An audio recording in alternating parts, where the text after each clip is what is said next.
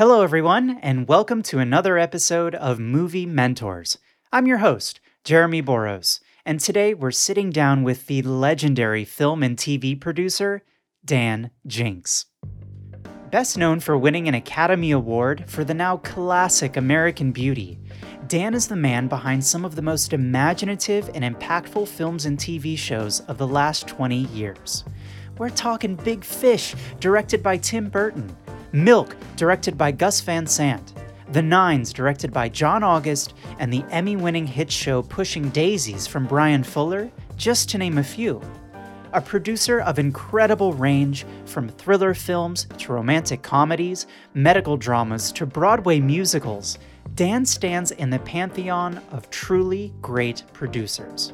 So please, sit back and enjoy this insightful conversation with today's mentor, Dan Jinks. Dan Jinks, thank you so much for being here and doing this with me. My pleasure. I just want to ask a very simple, straightforward question to start. What are the qualities of a great producer? Well, that's a very interesting question. I think being a great producer, well, it's a lot of things. I think being able to see the big picture and always for me, it's always trying to keep the writer's intentions in mind throughout the entire process, that everybody who gets involved in something got involved because of something that a writer wrote. And I think one should never lose track of that and always respect that throughout the process, whatever that means when it comes to whether that means hiring a director, to casting, to the look and feel of something, to how something is executed throughout the whole process, but being able to always see that big picture. There's a million parts to the job. I think an important part of the job is to see a problem when it's a small problem before it snowballs into a big problem. I think is a kind of an essential quality for a producer to have. When I'm shooting something and everything's going well, then on set, there's not a lot for me to do.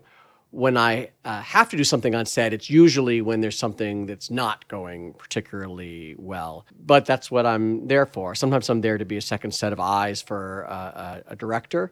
Sometimes I'm just there to put out whatever fires are happening to make sure we're on schedule, on budget. The hardest part of my job is finding good material. You grew up loving musical theater mostly, right? You went to NYU for acting? I grew up, well, first of all, I was always obsessed with show business in general, whereas, a lot of kids like movies and TV.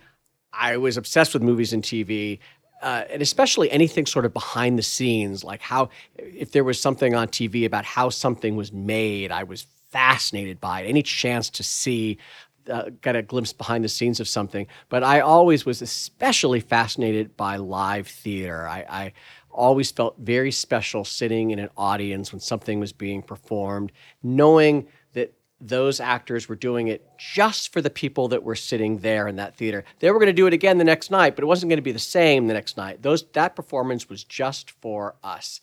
And to this day, I'm a huge, huge theater geek. And so was NYU your first choice to be an actor? Oh, it absolutely was. A, I wanted to go to NYU. B, I wanted to be in New York City. That was the theater capital of the world, and I managed to see a ridiculous amount of theater during my 4 years at NYU, and I didn't have any money. I was, like most kids in college don't have a lot of money, but I figured out ways to see everything that I could for either free or for next to nothing. And if NYU got 10 tickets to some show and previews, I had one of those tickets. I kind of figured out how to make all that stuff work. One thing I did was, so I was in the drama school studying at the Lee Strasberg Theater Institute through NYU. The woman who was running undergraduate drama was a woman named Evangeline Morphos. And she was really big on bringing in big names to any way she could. And we had a class called Introduction to New York Theater, and she had some of the biggest people working in the theater were coming in to talk to this class. And she also would try to get big names to teach classes then. And so all these cool people were coming through the school, and I wanted to get to know them. So I went to her and said, hey, this department newsletter the department had like a one-page newsletter that was really not a very good newsletter. It was just sort of like a bunch of announcements that somebody spent a couple hours putting together. And I said, what if I took this and turned it into something where there were actually interviews with the people who were coming through there, so that everybody in the department had access to those people in a way that they might not if they weren't in that particular class. And she loved it because it was letting the whole student body know all the cool names that were coming in. I loved it because then I got to meet all these people and talk to all these people. So from people like playwright Wendy Wasserstein to Edward Gorey, there were a lot of really fascinating people that came through that I interviewed. But there was a moment that was very much an extracurricular that was the turning point in my career that happened my senior year at NYU. In addition to the plays that the school would produce, there was a black box theater where students could produce their own shows. It was all done by the Student Advisory Council, made all the decisions, and I was on the Student Advisory Council, and somebody dropped out of their show 2 weeks before it was going to go up. So this theater was just going to go dark for the week, this black box theater. So I went to the Student Advisory Council and said, hey, can I put a show on? And they kind of looked at me like, well, you'd have to put a show on in 2 weeks. And I said, well, I have an idea. Let me see if it works. And they thought, well, we have nothing to lose. It's going to go dark. So they sort of rolled their eyes and said, sure. And I called up all my friends that I thought were really, really funny and who were in the drama school and said, we're going to do a show in the style of Saturday Night Live, but it will be about life as a drama student at NYU, and it'll be songs and it'll be sketches, and like Saturday Night Live, anything that's not working really well, we're going to cut the night before. And everybody got super excited about it, and we put together a great collection of skits and songs and put it on, and it ended up being not just successful, but by far the most successful student-produced show that anybody had done in this, probably in a couple of years. So much so that every show sold out. People were calling me in my dorm room saying, can you get me in to see your show? We added a performance at 1 o'clock in the morning that sold out. It was like just crazy successful. And I had never been a part of something like that before. I hadn't experienced that kind of success with anything that I had put together. That was a brand new feeling for me. It was a brand new thing to put something together fully like that.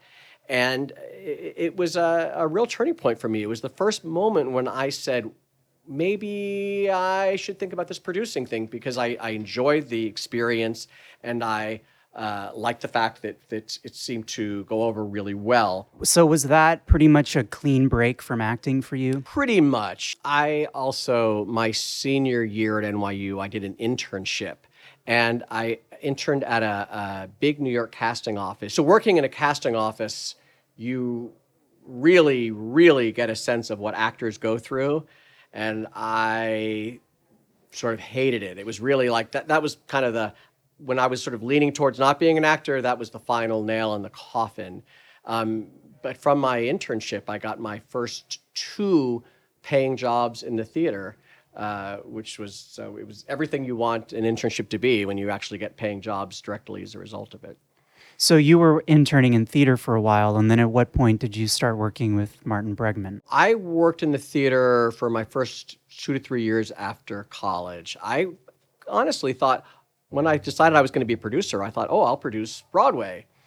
And after you work in the theater for a little bit, you realize that producing on Broadway is in large part about the ability to raise money. And I was a poor kid right out of college. I didn't know how to raise millions and millions of dollars.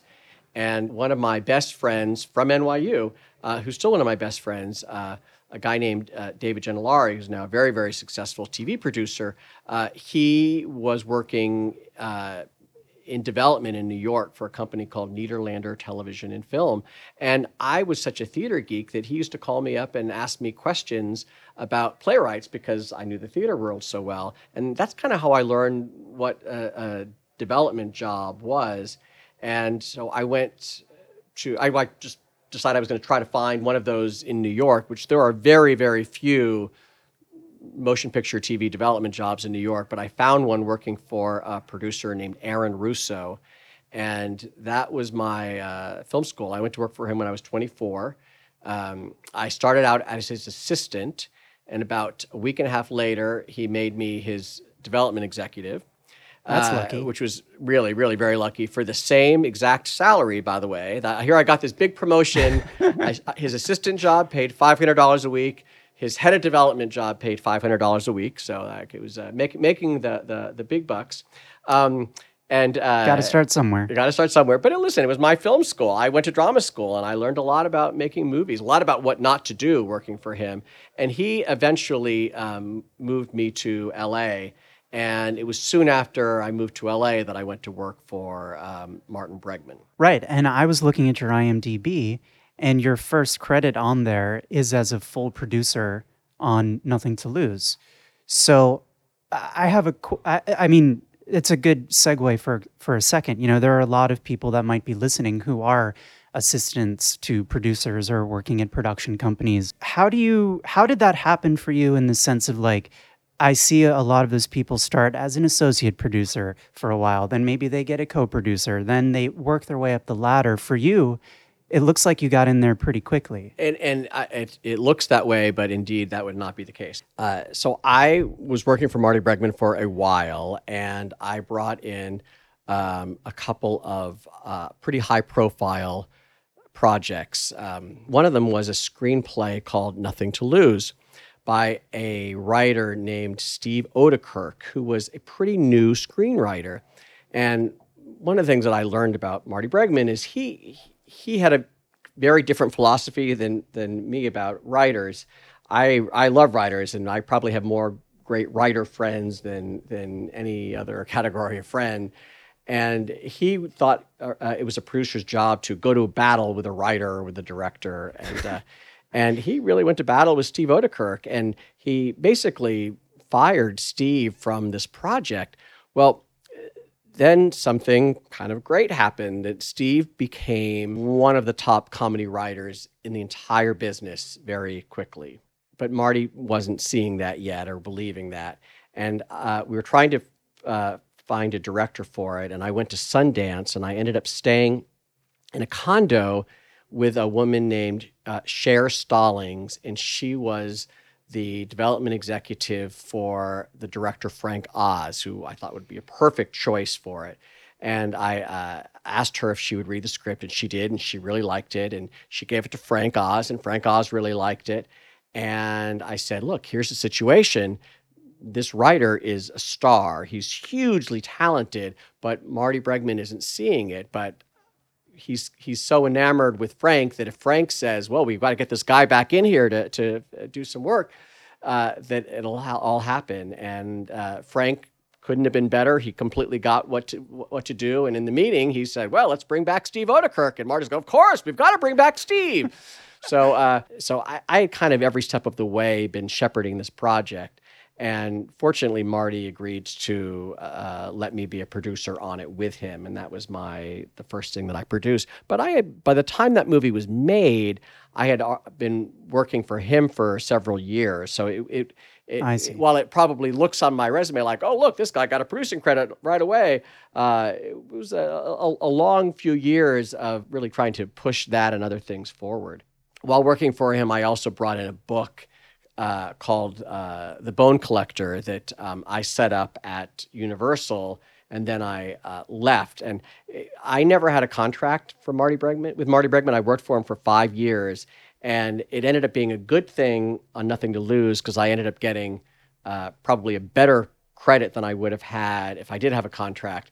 But when it came to The Bone Collector, I had to fight like crazy to get an executive producer credit, which I did, but it wasn't an easy thing to get. What do you expect from a great assistant? And do you think there's ever an appropriate time for someone in that position to say, can I be credited on this for the work that I did? It's hard for me to answer that from the assistant point of view because I was really an assistant for about a week and a half. I was a You development executive, executive for yeah. a lot of years, Well, even and then, yeah. it all depends on the executive. I've had some executives work for me who sort of come in from day one feeling like they're entitled to everything where without putting any real effort into it. And I like somebody that really shows some initiative. Uh, and I'm very, very happy to reward that. I think that it's really important to mentor people, and I enjoy doing it when somebody is eager and wanting to put the work in. Going back a little bit to challenges, I mean, American Beauty, again, seems like a miracle success story. When I went back and watched the DVD special features on it, I didn't realize that that was Sam Mendes' first feature. It was your first production with Bruce Cohen, right? It seems like this amalgamation just worked so effortlessly. Is that true? Or what are we not seeing? What were the challenges with that? Did they occur during the production or pre-production, or was it actually after all the initial success of the Oscar? The biggest challenge I would say with getting American Beauty made, it was someone. I'm going to leave their name out of this, but somebody at DreamWorks positioned it to Steven Spielberg that it could be made for $8 million without talking to anybody in physical production, without talking to me or my producing partner, just on their own. When DreamWorks did a budget for it, with paying everybody's scale without any stars, the budget came out to $12.5 million. Now, I know you're thinking, oh, this is a big studio. What's the big deal? But the difference between 8 million and 12.5 is a lot. We ended up making the movie for about $15 million. But I will tell you, every step of the way was a struggle. We went into it under budgeted, but the people who work in physical production at DreamWorks thought we were spending way too much money. And nobody was making much money on this. And Bruce Cohen, my producing partner, and I, we were young producers, so we had fees that weren't very big, and DreamWorks came to us and asked us to defer a big part of our fee, which of course we did, but everybody was doing this for not much money, and it was really hard. Every day was a struggle to get the day made because we just had an unrealistic schedule to go in with. Who was our savior in this was Steven Spielberg. He saw the first few days of dailies and saw the problem that we were having with trying to make this very ambitious movie on the schedule that we had been given. And he gave us more days. Initially, he gave us, a few more days. And ultimately, we ended up, I think we started out at maybe 42 and ended up at 48. I don't remember exactly, something like that. But we ended up, we got enough days that we were able to make the film. But it was a real challenge to get that made. And we also had both of our stars, Kevin Spacey and Annette Bening, had plays right after. And because they weren't making big money and they were both theater animals, these were plays that were locked into dates. So it wasn't like we could keep going on and on and on. So here we were working very long days, but because they each had hard stop dates, we started working 6-day weeks. So when you're working 15, 16-hour days, and then you start doing that 6 days a week, it's really, really exhausting. And when you're a producer, especially when this is a movie that there were so many moving parts and things we were trying to make sure we got right, we were always in early, and then your dailies at the end. So it was certainly the hardest experience I ever had was that shoot. So going back to my first question, I would say part of what makes a great producer is a great poker face, it sounds like. There are times when it certainly is very good to have a good poker face, because the last thing you want to do is bring the stress that you're getting from the studio onto the set. That is not helpful to anyone. And so certainly Bruce and I tried very, very hard to keep that away. There was one moment when we just needed more, and like another day, that we said to Sam Mendes, we said, look, we now we need you. And we went in with Sam to the guy who's the head of physical production and like begged for another shooting day, which they ultimately gave us, but it was sort of pulling teeth to get it. Fortunately, by the way, I'll tell you a funny story. We're in this meeting, and the guy who was the head of physical production at DreamWorks said, look, I don't know who's going to go see this movie. I don't think my wife will see this movie, which is a horrible thing to say to the director and the producers of the film and people who are working like crazy, who really believed in this movie. But it was clear that he didn't believe in it, and that was part of why he was being so hard on us. Of course, the film went on to not only be successful, but it ended up becoming iconic, successful internationally. It was a huge hit. DreamWorks made an enormous amount of money from it, but making it was a great challenge. It was an experience that was amazing, one of the great experiences of my life, but also one of the hardest experiences of my life. I'm so glad the truth is coming out, because if people just look you up on IMDb, it's like you're a prodigy. Can you talk a little bit about how you and Bruce Cohen worked together and what your collaboration was like? When I was working for Marty Bregman, I had produced my first movie, Nothing to Lose. It was right around the time Nothing to Lose was coming out that I was really getting the itch to move on to another job. I didn't want to leave there until that movie came out, because I wanted to have the entire experience of not only making a movie, but being there for the whole release and all of that, and which really was exciting.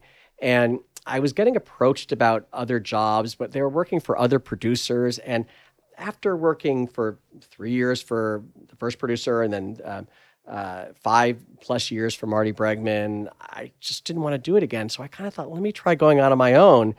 And I didn't want to do it by myself. I was a little bit nervous because I was, very young and I had a lot of development experience, but I only had one full producer credit at this point. Still in your 20s, yeah? I think I was in my early 30s at this point. So I thought that having a producing partner would be helpful.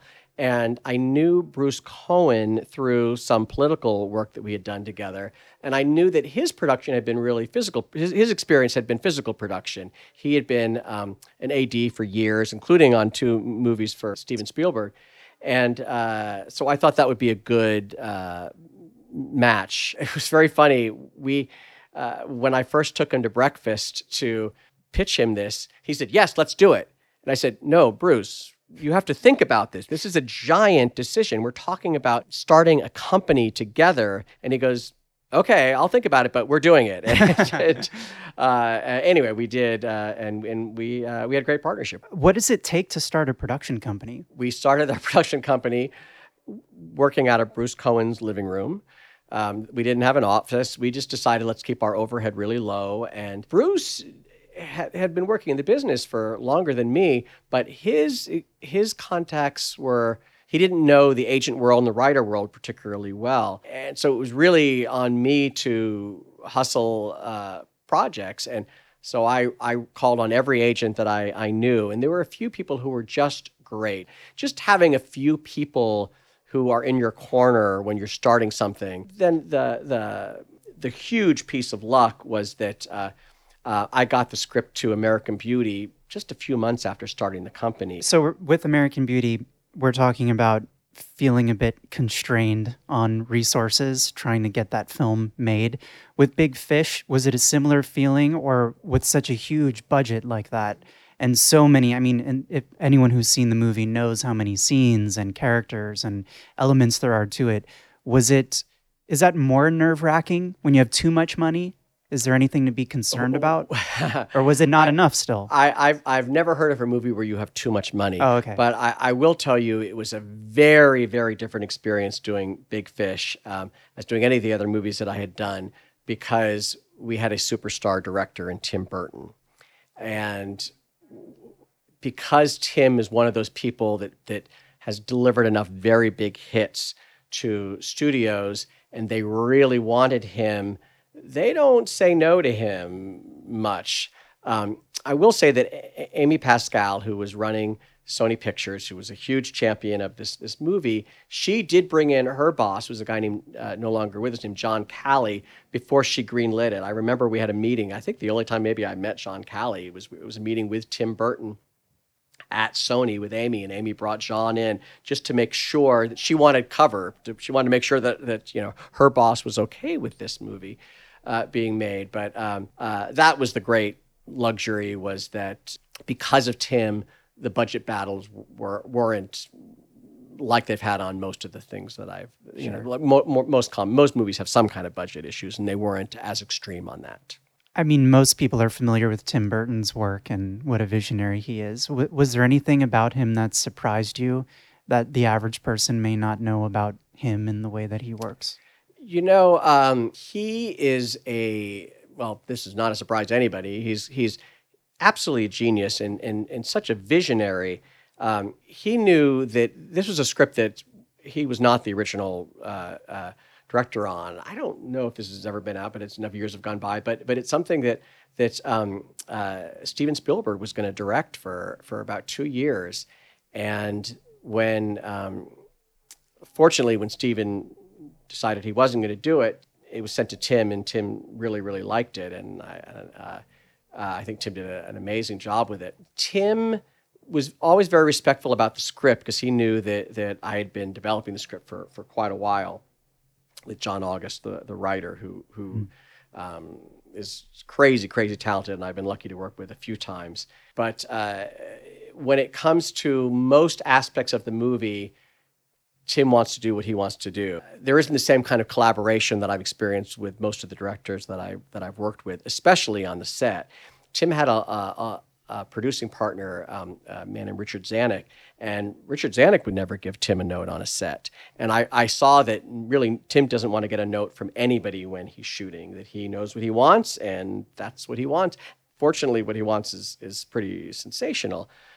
Casting, I was much more involved in. I was actually shooting a movie called Down with Love that Ewan McGregor was the male lead in, and that was a big part of how Ewan ended up starring in Big Fish. Okay. And it was actually the cool time when I actually got to physically hand a script to the movie star and say, "This is being offered to you right here, right now," while we were shooting this other movie. And it was cool to do 2 movies in a row with Ewan, who I think is a spectacularly talented actor. Yeah, that's absolutely one of my all-time favorite films. Big Fish? Big Fish. Oh, yeah, nice. American Beauty as well, but Big Fish. And my whole family, it really spoke to us, and Albert Finney, who just reminds us so much of my father's father. And yeah, it's a beautiful film.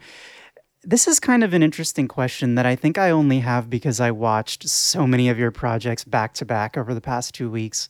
I'm not Elvis Mitchell or a film cinema studies person, but I noticed something with American Beauty, with Big Fish, with Milk, with The Forgotten, even The Nines and Pushing Daisies. There's a real consistency, and it's an examination of the fragility of life and humanity through the lens of death. And death plays a very clear role in all of those projects. I was wondering if that's something that you are conscious of or wrestling with some element of that, or if it just happenstance that I'm going to tell you something honestly that nobody has ever pointed that out before. I don't think anybody's ever watched all my projects within a week before, but it never, until you said that, it had not occurred to me that death is certainly a role in all of those things. I'm always attracted to really good writing, and I think it's a coincidence that all of those things, which I think are all beautifully, beautifully written, 2 of them by my good friend John August, but that death plays a role in all of those. Well, we can't make a movie about life if we don't talk about death, but it was just, I don't know, it was just interesting. I was wondering if... I'm fascinated. I hadn't thought about it before. It's a new concept to me. Yeah. In 2007, you transitioned over to doing TV with Traveler. Was that your first TV That's project? Right. Just in terms of the nuts and bolts of producing for television, is there a big difference from film, or is it? I'll tell you the thing I like about TV is, well, this is really true of network TV, is the pace of it all. Almost all network TV is sold as a pitch. So you find out within usually a day if your pitch is sold, and then pretty quickly within a week or two if your pilot is going to get made, and then basically within a week or so if your pilot is going to series. And there's something very refreshing about that timetable. The movie business things can move very slowly at times. Sometimes things can move quickly. Ironically, the two movies for which I was nominated for an Oscar, American Beauty and Milk, were both things that happened pretty fast. Whereas Big Fish took several years to get made. But I do really like making movies, and I'm happy that now I have a few movie things going, because it's interesting when you have a deal that's tied to a TV studio, you can be really, really busy and sell them a bunch of things and make a pilot.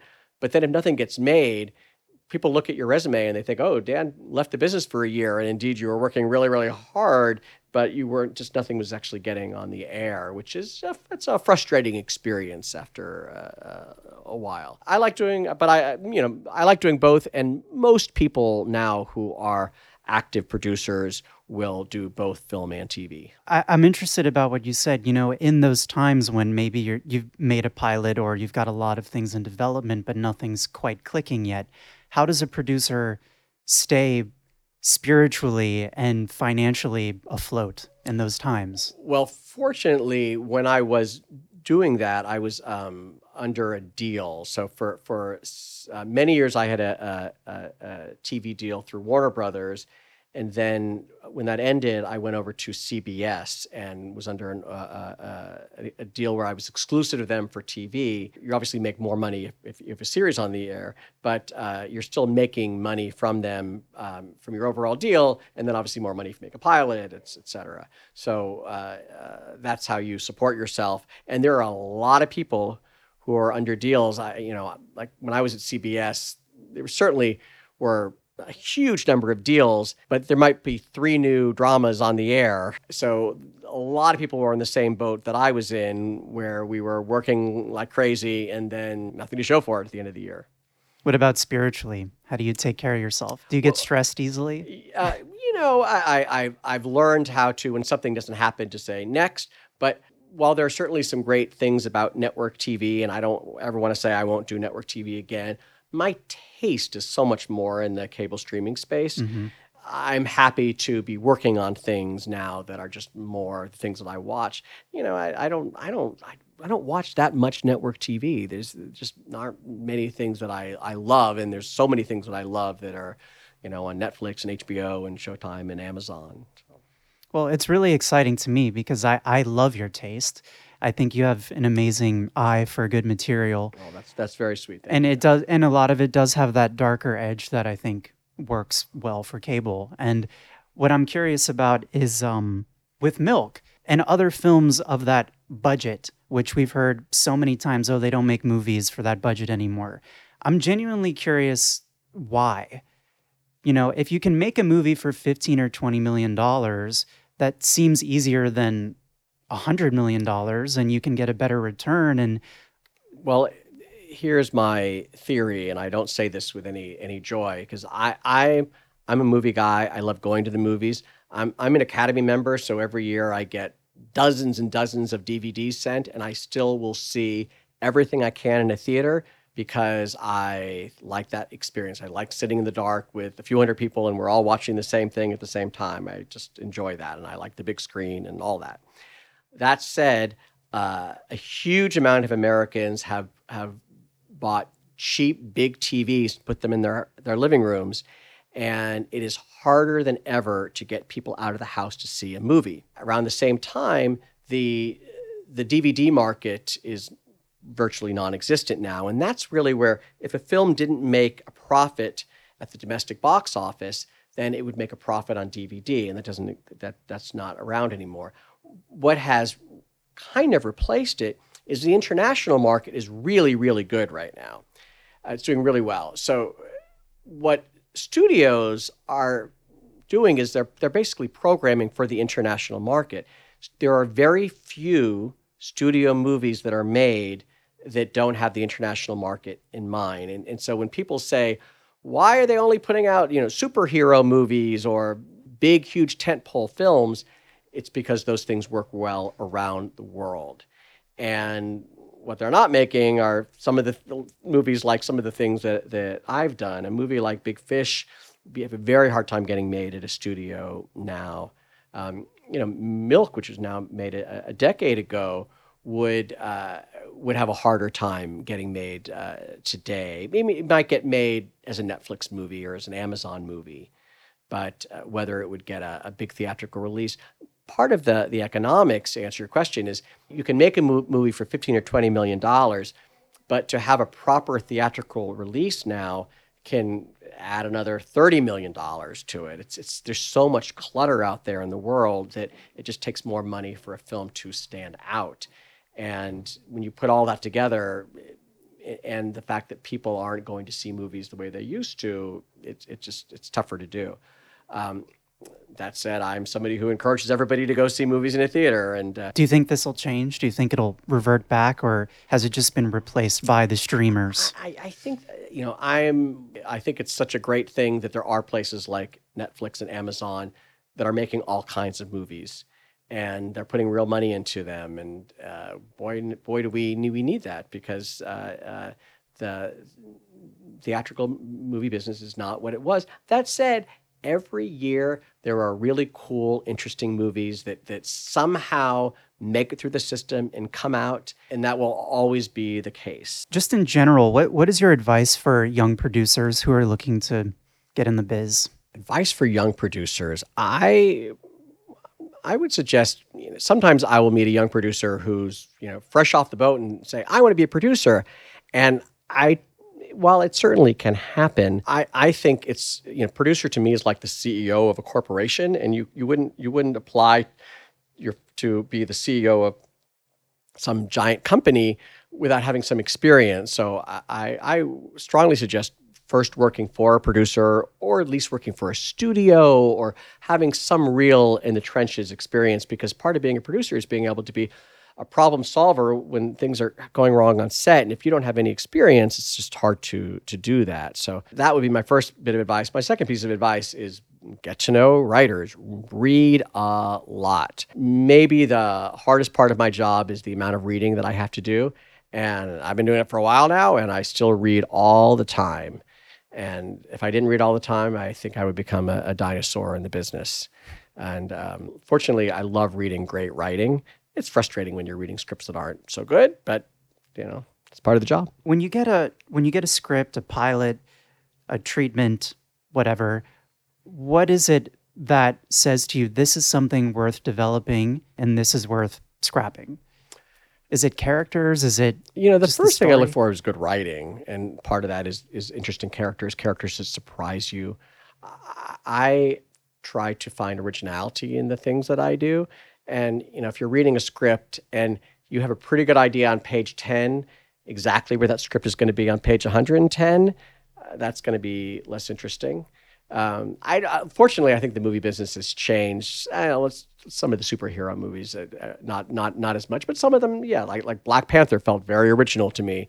But there was a while when I think that Hollywood got a little bit formulaic, and particularly in some of like the romantic comedies got a little formulaic, which the sad thing is that sort of killed a genre that I love. I'm a huge, huge fan of romantic comedies. Now they're sort of coming back at places like Netflix. Originality and a story that surprises me and excites me, and that somehow I feel like an audience will respond to emotionally. Well, and if I respond to it emotionally, and emotionally can be a variety of things, but if something is stirred inside of you and you're like, you can't wait to see what happens on the next page. Can you talk a little bit about pitching, either when you've had to pitch things or advice to people who might come in to pitch you something, the art of it? I would never make a pitch too long. Pitching is about telling a story, and it's figuring out how to tell a story in a way that's going to grab the other person.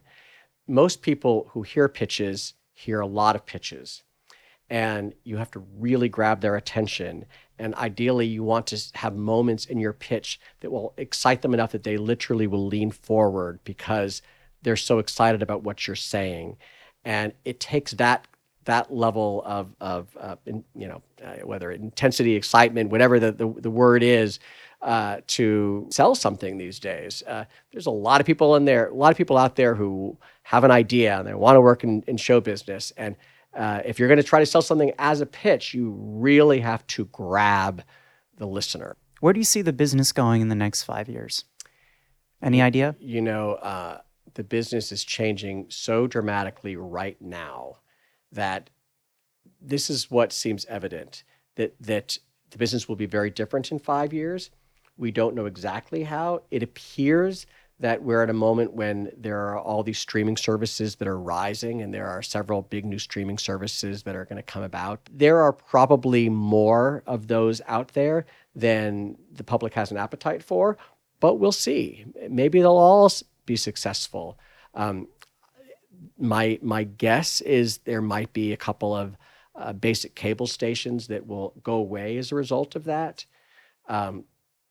There was kind of a, I thought, sea change recently when there was a series produced by Greg Berlanti that was on Lifetime, and it didn't do very well on Lifetime, a show called You. And the exact same show, the exact same episodes were shown on Netflix later on and became an enormous hit. The Netflix audience had no idea it was ever on Lifetime. They thought they were discovering this brand new Netflix series, and Netflix, in one of their rare announcements, said this was huge numbers, making a second season, and that tells you something, that there's particularly a young audience that wanted to watch that show on the streaming service that they thought was really cool. Are there other suggestions you have for people looking to have longevity in the business? You had asked me earlier about, made a comment about film and my taste. I've always tried to make choices about projects that I really believe in. It's hard to get a TV show going or a movie going. And if you don't do things that you love, then I think it's just much harder. Sometimes things come up that people will do for money. And I think if you do something just for money, that it might not come out well, and that can ultimately end up hurting your career. If people sort of say, oh, this is the trick is if you're doing something and and part of the reason you're doing it for money is you should have a vision for how to make it really, really good. Stay true to your own North Star about things and just don't give up. Absolutely. And try to find things that you feel really passionate about. I'm just curious, who had the greatest impact on your life? This is a question I've been asked before, and I think people are going to expect to me to name one of the producers that I worked for. And interestingly enough, it was my dad. And my dad was not in the movie business. My dad was a newspaper editor and publisher, but was somebody. I mean, my dad is still very much alive, but he's now retired. But everybody admired him.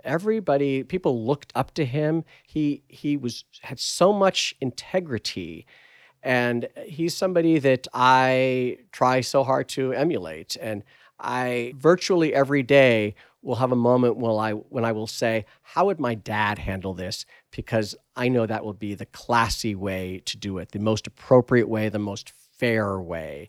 And if I can be half as successful as my dad at achieving those things, then it'll be a good career. Well, thank you so much for doing this. It was a pleasure. You're a gentleman. Well, thank you. And thank you so much for watching so many of my shows and movies. I really appreciate it. No, the pleasure is all mine. Excellent. Thank you, Dan. And that's our show.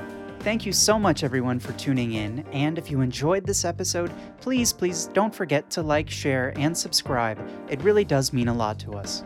Also, be sure to follow our Instagram @MovieMentorsPodcast, as we'll be releasing special bonus content from this interview and behind-the-scenes goodies on there. This episode was edited by Marcos Boutron Jr., music by Gabe Sokolov. Be well, everybody, and thanks for listening.